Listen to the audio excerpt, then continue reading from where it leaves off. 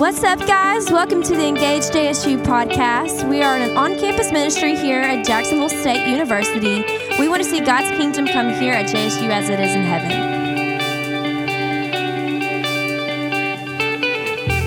If you have your Bibles, go ahead and open up to the book of Ephesians. We're going to be looking at the entirety of Ephesians chapter 1 tonight, which, by the way, contains one of the longest sentences in the entire Bible. So buckle up. While you're turning there, thinking about this message and thinking about this series, God's Plan, reminded me that one of the greatest things that has come about due to the combination of smartphones and the internet is Google Maps. Now, I'm old enough to remember that when you used to have to get directions, you used to have to print them off of the computer and then have a piece of paper with written directions that you had to read. But ever since the iPhone came out, right, you can use the phone to tell you where you need to go. But something happens whenever there's a road blockage, or whenever there's an accident, or whenever something else causes a road to be shut down. Google Maps is a little bit useless sometimes.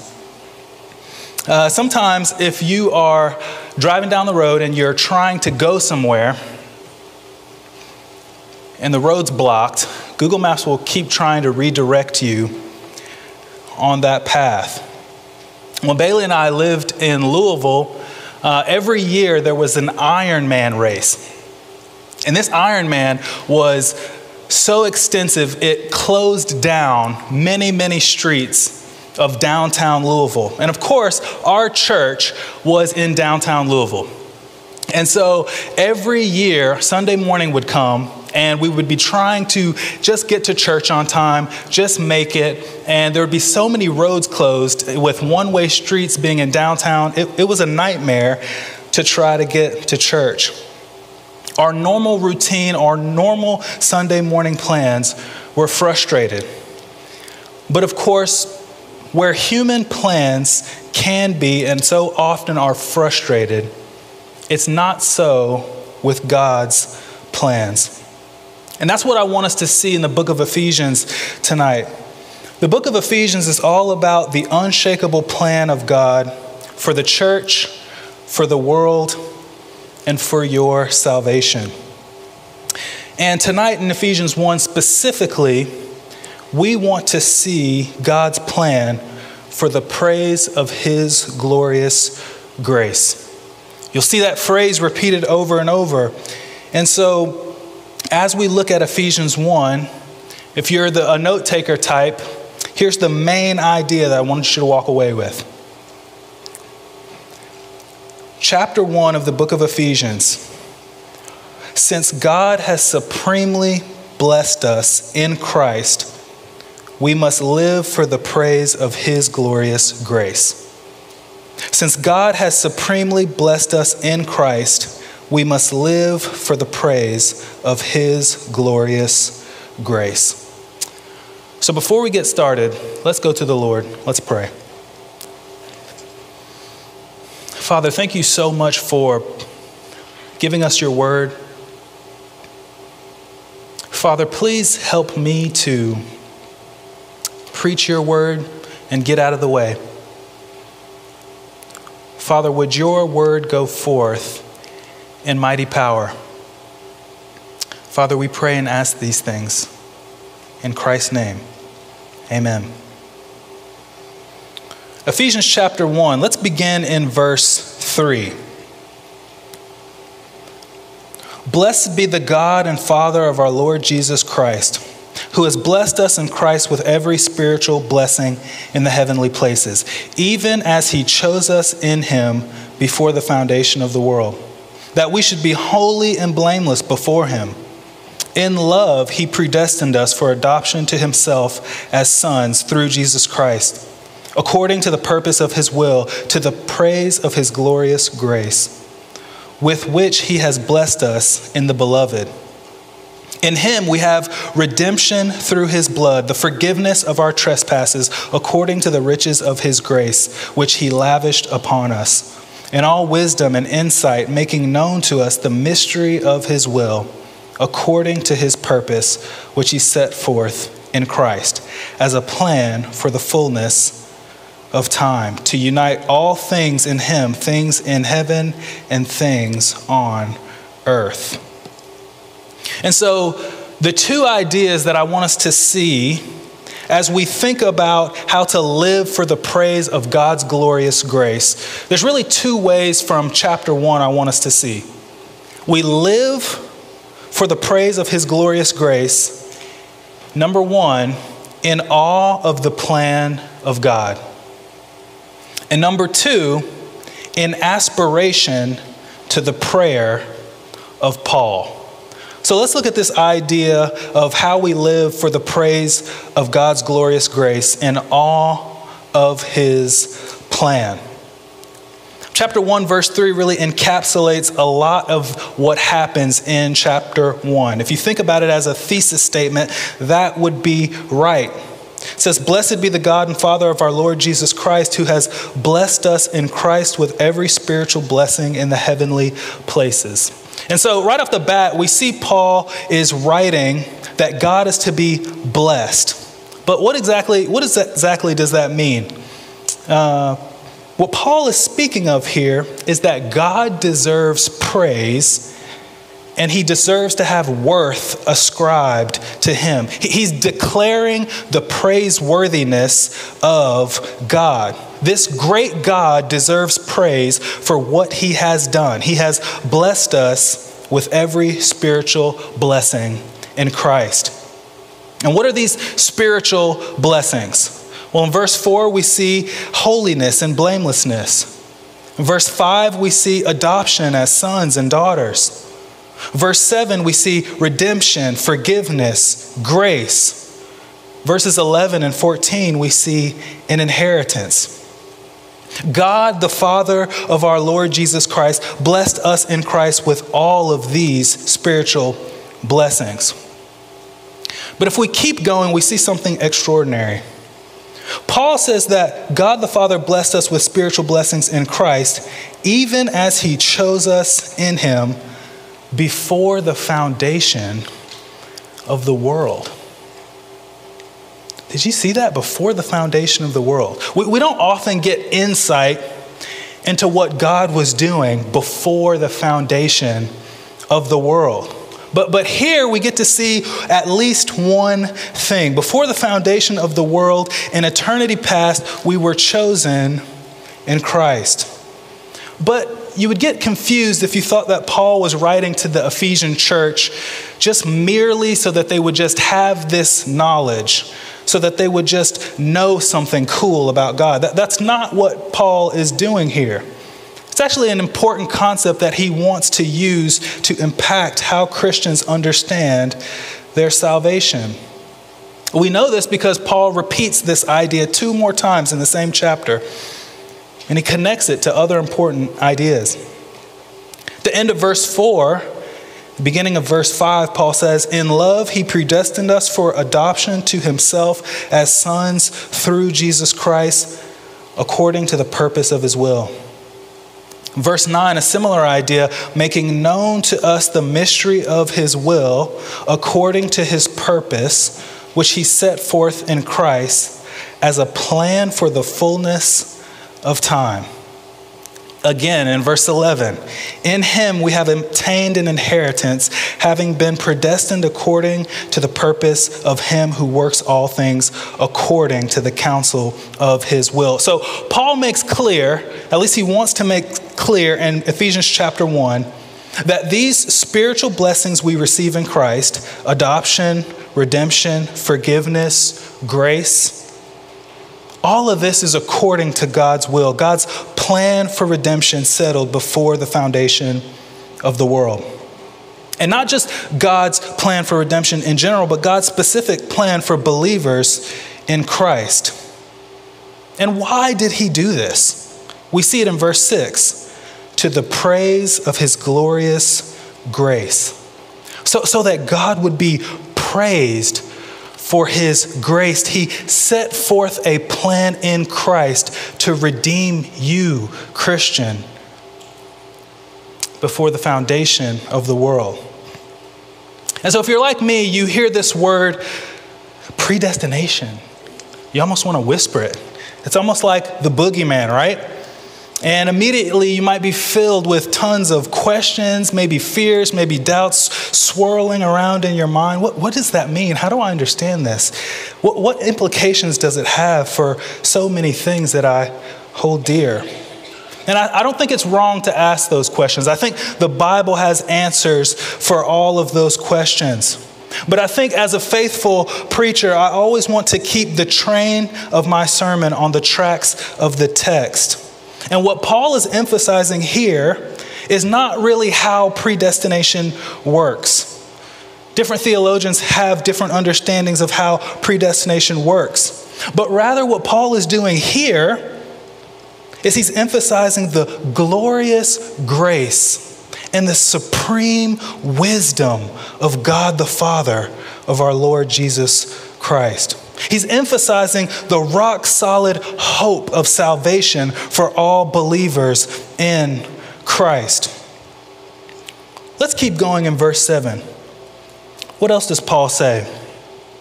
In him we have redemption through his blood, the forgiveness of our trespasses, according to the riches of his grace, which he lavished upon us in all wisdom and insight, making known to us the mystery of his will, according to his purpose, which he set forth in Christ, as a plan for the fullness of time, to unite all things in him, things in heaven and things on earth. In him we have obtained an inheritance, having been predestined according to the purpose of him who works all things according to the counsel of his will, so that we who were the first to hope in Christ might be to the praise of his glory. In him also, you also, when you heard the word of truth, the gospel of your salvation, and believed in him, were sealed with the promised Holy Spirit, who is the guarantee of our inheritance until we acquire possession of it, to the praise of his glory. So blessed be God, because the end goal of his plan for the fullness of time is that he be praised for his glorious grace. And that phrase, it's an interesting one, isn't it? It's repeated several times. Verse 6 and verse 12 and verse 14, to the praise of his glorious grace, to the praise of his glory. And as I was reading and studying for this sermon, I noticed that commentators all kind of point to the idea that each one of these refrains comes after a person of the Trinity their work is explained. So in verses 3 through 6, you have God the Father highlighted, his plan of redemption. Verses 7 through 11, you have the riches of Christ explained. In verse 9, but rather verse 13 and 14, we see the Holy Spirit's role in salvation. And each one of these sections ends with the praise to his glorious grace. And I think what Paul is showing us here is the beauty of our triune God, the beauty of this marvelous salvation that we have. The beauty of the fact that God the Father plans it. He sends the Son, and the Son purchases it. And the Spirit seals it. And the goal of it all is to the praise of his glorious grace. Reading this text kind of reminds me of how much I love sunsets. To me, sunsets are one of the most beautiful aspects of nature. When Instagram first came out, my entire feed was just terrible sunset pictures, terrible iPhone quality sunset pictures. I did this so much that my friends all started to make fun of me. Even when I see a sunset now, my wife kind of looks at me like, "You gonna gram it?" And I'm like, "No, it's not." It's not going to happen. And it's kind of similar to when you walk outside and you see a big, beautiful, full moon just peeking out behind big, beautiful clouds. You go to take a picture of it, and when you look at it on your phone, the moon just looks like a little speck on your phone. It looks terrible. And the reason that this happens is because your phone is not high quality enough, right, to grasp the beauty and the bigness of things like moons and sunsets. But if you had a high quality camera, you can get beautiful pictures of this natural phenomenon. And it's similar to what Paul's doing for us here in chapter 1 in Ephesians. He's capturing for us the beauty and the bigness of God and God's plan for us. Inspired by the Holy Spirit, he's showing us what we could never see with our natural eye. He's writing so that we would simply stand in awe of the plan of God and praise his name, Father, Son, and Holy Spirit. And we don't always think of praise this way, do we? Because we see from the text that the praise of God's glorious grace is the reason that all these things are done. We're loved, chosen, adopted, made holy and blameless in Christ. And we see Paul recounting and reflecting on the glorious grace of God. And I think one of the applications to a text like this is to really follow in Paul's footsteps. As he recounts the grace of God, it's right for us from time to time to just reflect on and recount the grace of God. Sometimes we can come to a text like this, it's packed with theology, and we can either just skip over it or we can get into the technical details and we can miss that this is for the reflection of the praise of God. That we would sit and meditate on a verse like this. Wow, before the foundation of the world, God had a plan for me. When's the last time you simply meditated on a glorious truth from Scripture? When's the last time you simply meditated on the glorious grace that God saved you with? For the Christian, meditation is never simply emptying your mind. In fact, that's the greatest distinction between Christian meditation and other forms of meditation. Meditation for the Christian always is the mind being filled with thoughts of God. It's why we sing songs. It's why we share the gospel. It's why we preach the gospel to each other. These are ways of praising the glorious grace of God. In Christ, we are lavished with grace. We are made holy and blameless. Let's think on these things. Let's think about God. Not only does God want us to stand in awe of his awesome plan, but I also want us to see that we live for the praise of his glorious grace in aspiration to the prayer of Paul. Now, what do I mean by that? We're aspiring to a prayer. Let's look at what Paul says in verses 15 through 20.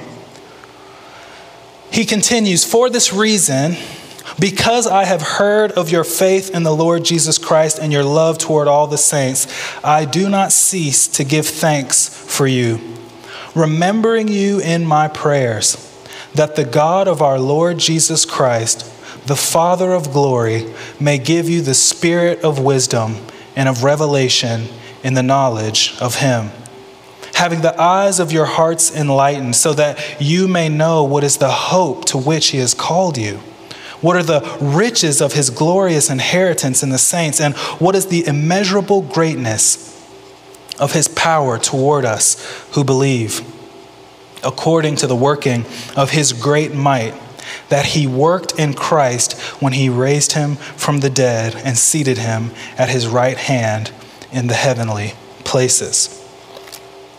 So because of the spiritual blessings that Paul talks about,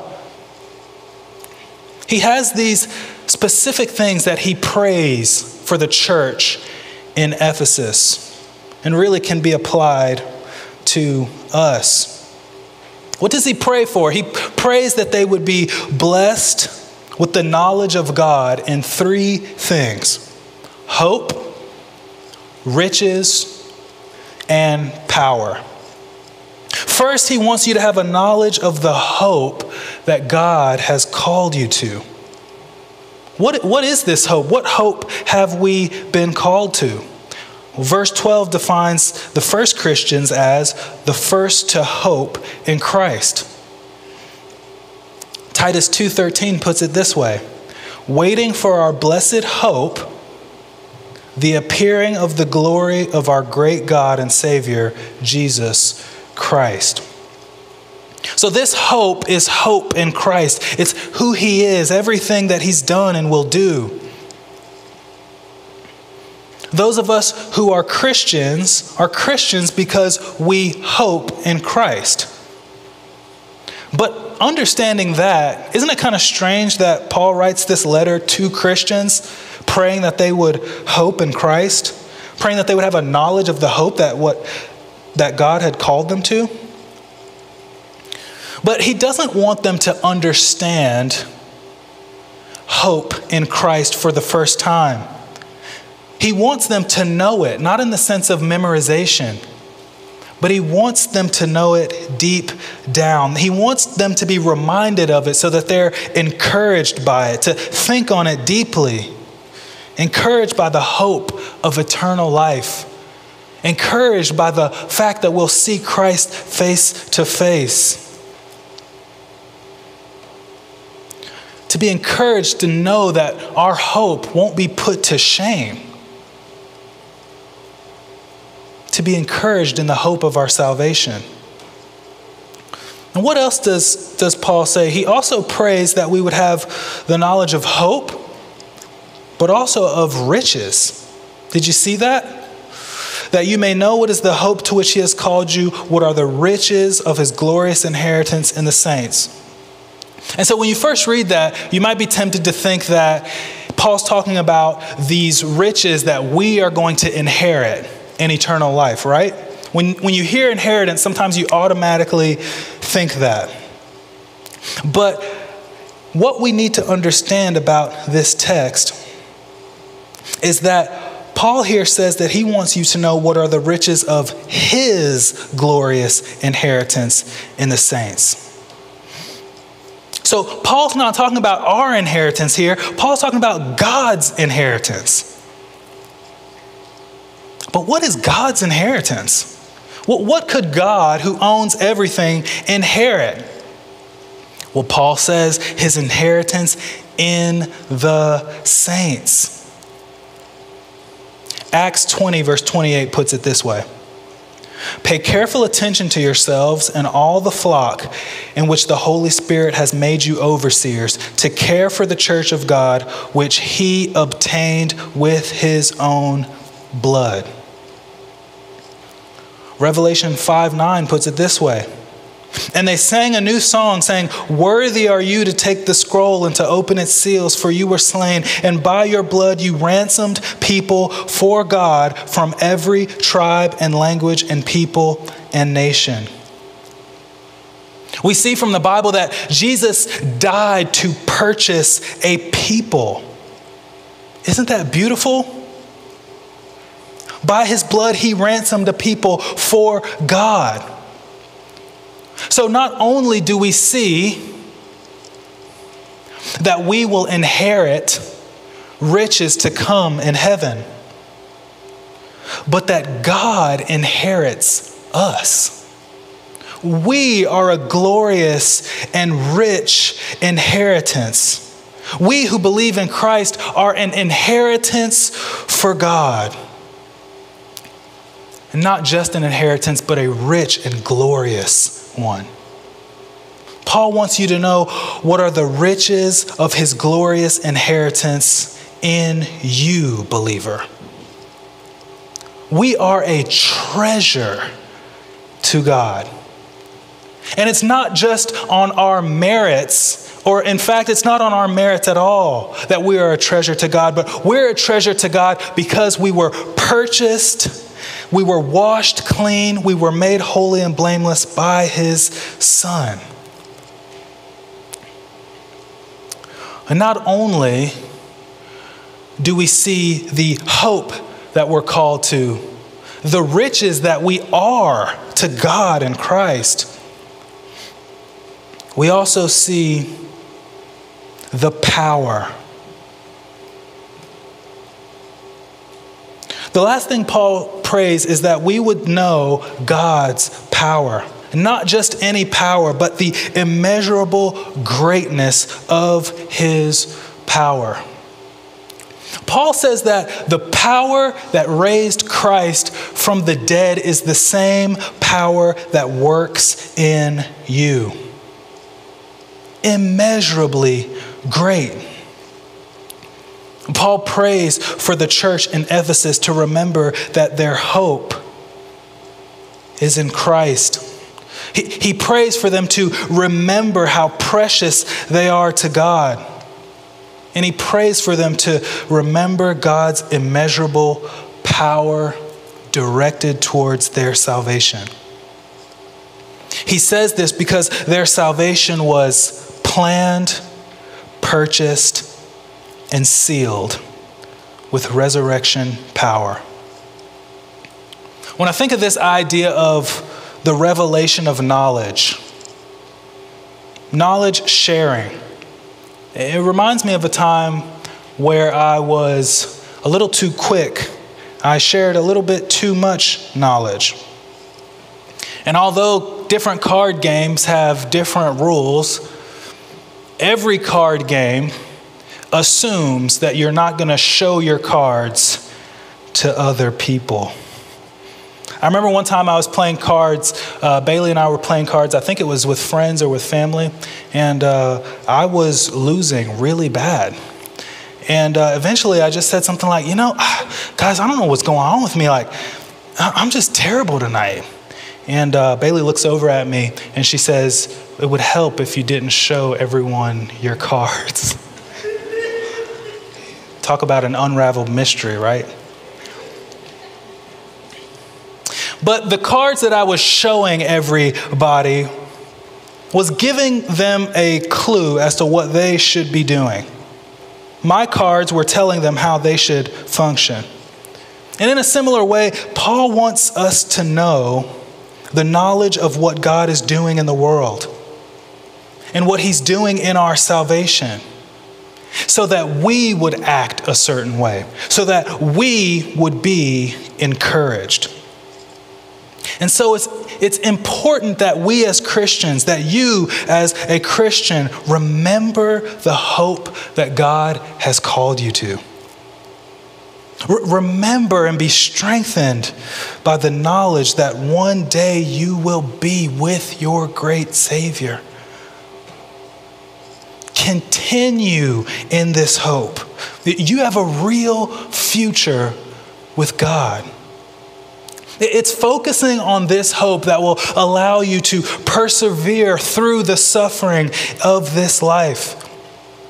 It's focusing on this hope that will allow you to keep trusting God in the midst of trials and persecution.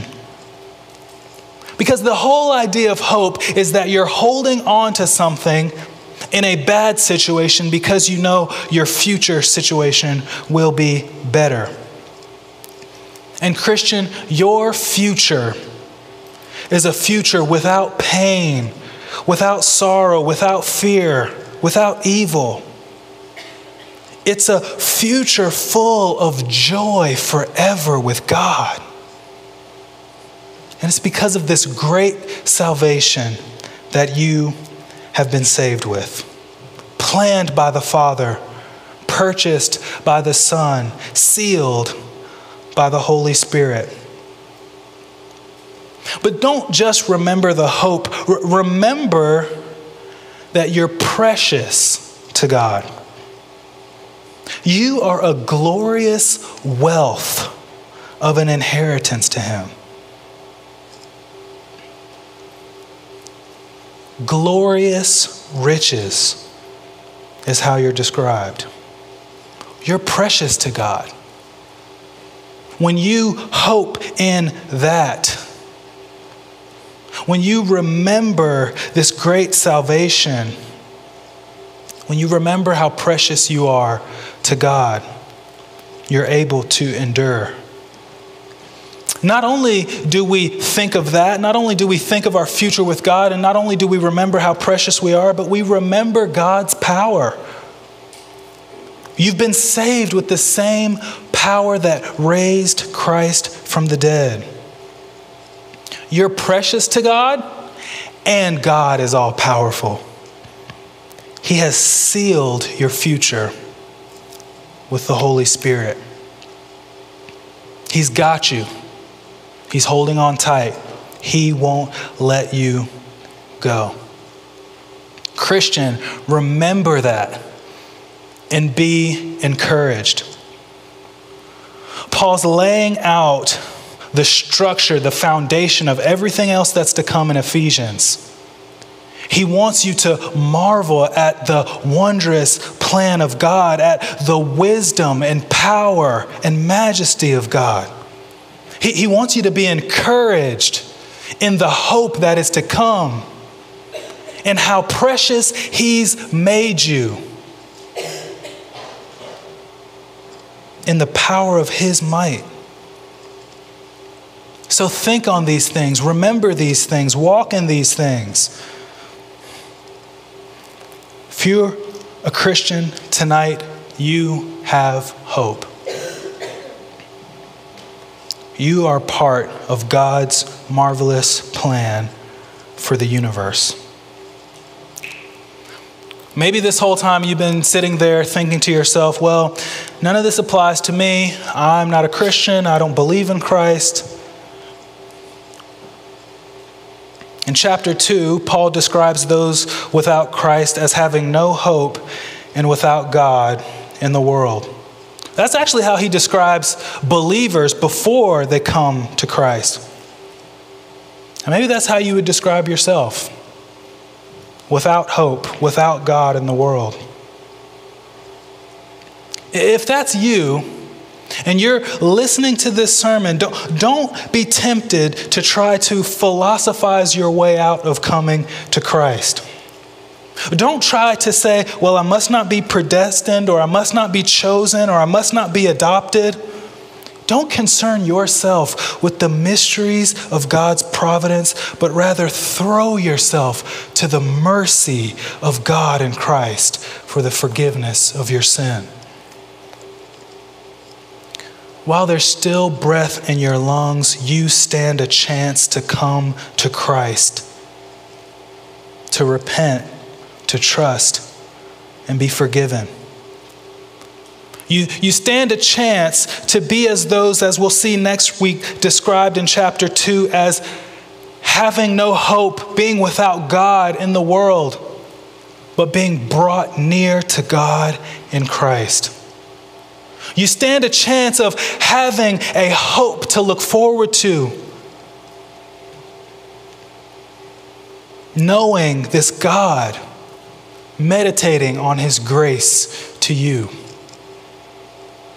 I pray that you would come to Him. Let's pray. Dear Father, thank you so much for the wonderful truths that you've shown us in your word. Thank you for the ways that you have displayed your wonderful, majestic wisdom and power to us in the gospel. Father, I pray as we continue through the book of Ephesians, you will help us to be caught up in your love. That it would cause us to live as daughters and sons of the King.